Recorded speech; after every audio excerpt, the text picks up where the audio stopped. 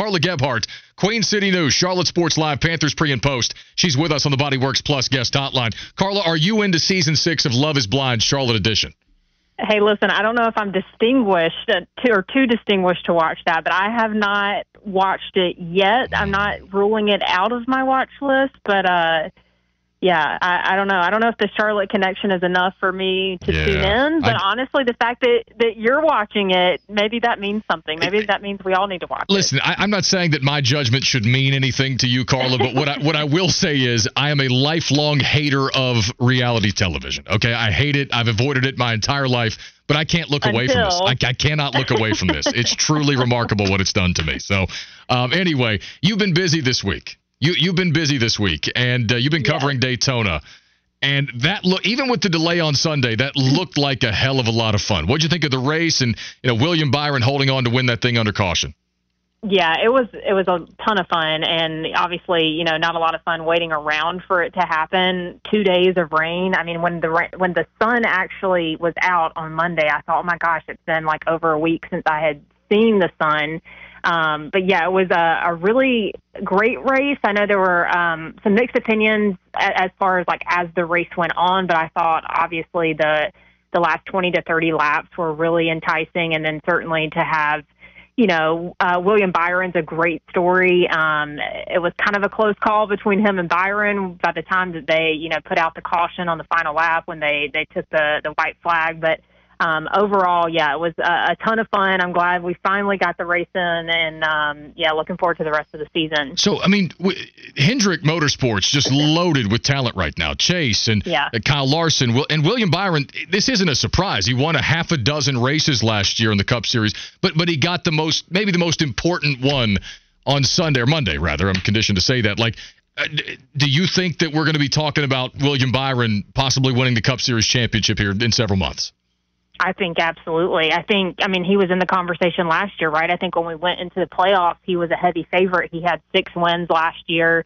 And really, last year was his breakout season. They have talked about William Byron many, many years of being this prodigy, right? I mean, he learned how to race on iRacing, on a video game, essentially, and then he's able to hop in a car. And it did take some time, but relatively in comparison to other drivers, I mean, he went through the rankings pretty quickly. And so now, obviously a disappointment if you watch the NASCAR Netflix show. He was very disappointed with the way that the Championship 4 kind of played out, because I think a lot of people were thinking that he was probably going to win this thing. And so for him to come back and win not only the first, but the biggest race of the year, I think not only helps his confidence level going into this season, but it certainly just kind of cements him and just kind of his star power that I think is going to have from here on out for Hendrick Motorsports and for that 24 car. So, I mean, it's a pretty big deal. And obviously, we love this story too, because although many of the NASCAR drivers live in Charlotte, he is a true Charlotte kid. And so that's just kind of a cool story as well. Okay, no, I'm with you on that. Last thing on the NASCAR front, Chase Elliott. You're a Georgia girl. I know folks in Georgia love Chase. He all right? You worried about him at all? Is he going to be all right this year? He's going to bounce back? I think he's going to bounce back. I'm not worried at all, and I think, honestly, he had a really good showing at Daytona. I mean, won the first stage of the season. If you look at the point standings right now, I know it's only one race in. It's a long season ahead, but I think he's going to be just fine. And, there was no panic, and honestly, all of the Hendrick drivers really performed well. So I think it's going to be a good season for all 4 of those drivers this year. All right, Carla Gebhart, Queen City News, Charlotte Sports Live, Panthers pre and post. She's with us on the Bodyworks Plus guest hotline. Before we get to the Hornets, they're back tonight. Let's go to the Panthers. Brian Burns, franchise tag windows open. There's a lot of reporting. Joe Person's reporting. Josina Anderson wrote a novel on Twitter about it yesterday. Brian's kind of tweeting cryptically and posting Instagram messages. What do you think about all this? I think we need some clarity, right? I mean, I think it's quite the dramatization of what we're watching unfold. I mean, I don't necessarily like to see it go down this way, but I mean, something's going to happen soon. It has to, right? Because that window is open, and I think, there are a lot of varying opinions about what should happen. I honestly don't, obviously we're going to be at the combine next week, but I don't have a great feel for what's going to happen right now. I think it's just kind of a wait and see game, but you do wonder about everything that's being reported right now, and certainly, with the messages that he's sending out as well.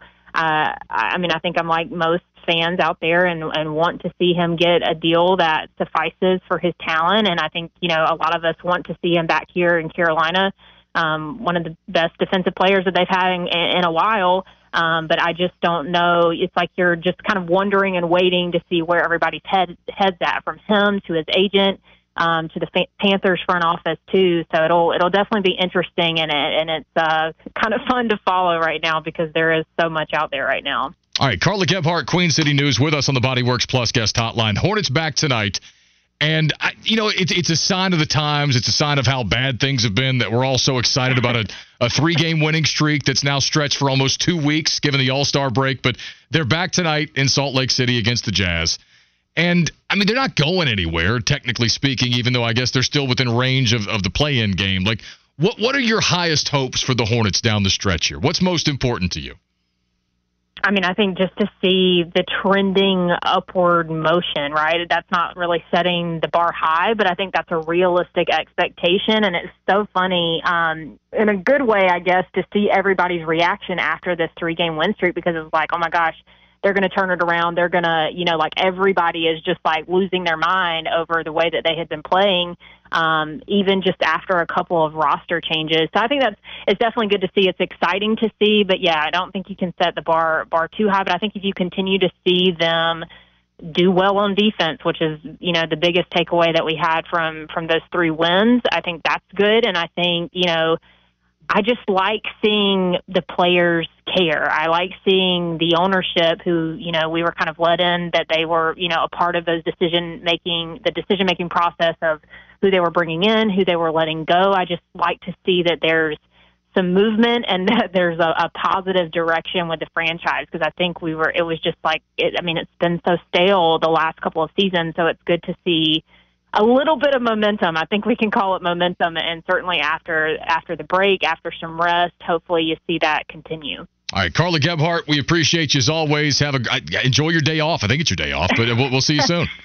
Yeah, it took some time off. I'll be in Indy next week, so it's one trip after another. Oh, yeah, it's that time of year. Thank you, Carla Gebhart, Queen City News, Charlotte Sports Live, Panthers pre and post with us.